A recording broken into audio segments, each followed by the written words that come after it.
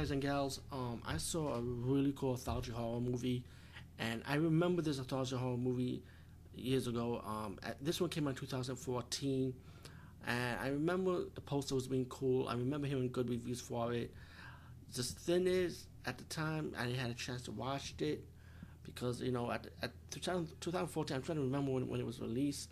I remember I was doing a lot of gaming stuff at the time, trying to start a gaming channel, and so I was doing a still brand new retro gameplays and uploading my older retro gameplays. So I didn't really have a chance to review this one. And sadly to say, man, I wish I did not skip it. I just stuck with my gut and just watched this. And I have an opportunity to watch this movie. And looking at the description for it now, they beat me right to what I'm going to think of this movie already. When I saw the movie ScareWaves, it is 100% have that Tales from the Crypt and Creepshow Part 1 feeling. And the Tales of the Crypt feeling is like how the episodes are set up. It's set up like so much you can see something from Tales from the Crypt. But the Creepshow part of it comes from the lighting. If you remember Creepshow Part 1, how the lighting is, it's like horror setup lighting, like it matches with every scene of the movie, that dark blue reddish lighting, and it works so fucking well. And you know what? I thought I would never see a lighting style like that.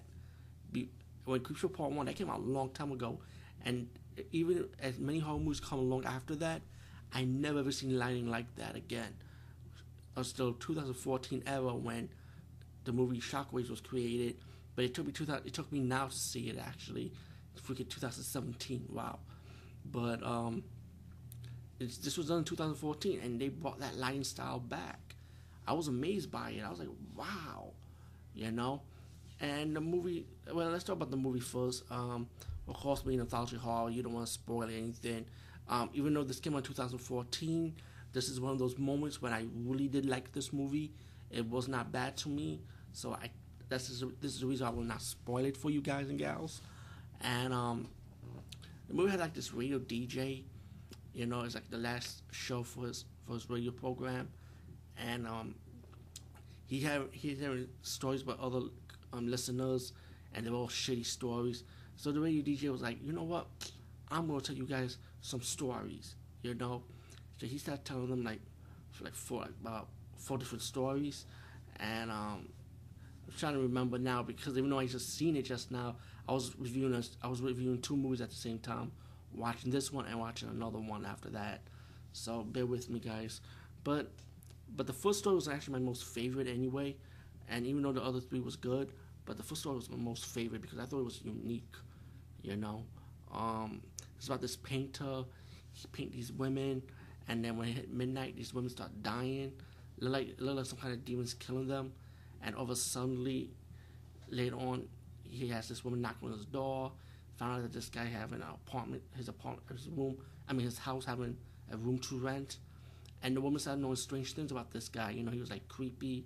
He was like checking the woman out, and she's wondering, what's up with this guy, pretty much. And she started figuring him out, and let's just say they kind of like have a conflict, and it kind of leads up to something. Let's put it like that. And you get your second story about these two robbers, and this is pretty much like a Creepshow ripoff actually when you think about it. But it was a good Creepshow ripoff, Tales of the Crypt style ripoff. It was good, and when you think of when I finally thought of it, because the second story kind of reminds me of one of the sections in Creepshow 1 actually. These two robbers go into the house, and the robber's woman trying to mess with his cousin, and the cousin kind of told on her what she's doing, and the husband got pissed off, and let's say he's settling his own way, but it's gonna come back to haunt him, And then we get your third story about this security officer guy, and let's just say he has a sin, while he was being investigated for what probably went on, and this is like a more of a supernatural tale, actually. I don't want to ruin that one. That moment was kind of cool. And the fourth story, you got this woman who's obsessed with this guy, and she wants the guy to come to her instead of his girlfriend, and her paranoia, her craziness is gonna get to her. Let's put it like this also. And of course you get your shocking twist ending with the radio DJ as he comes across this guy that's trying to assassinate him. And as I said, the radio DJ got his own twist also.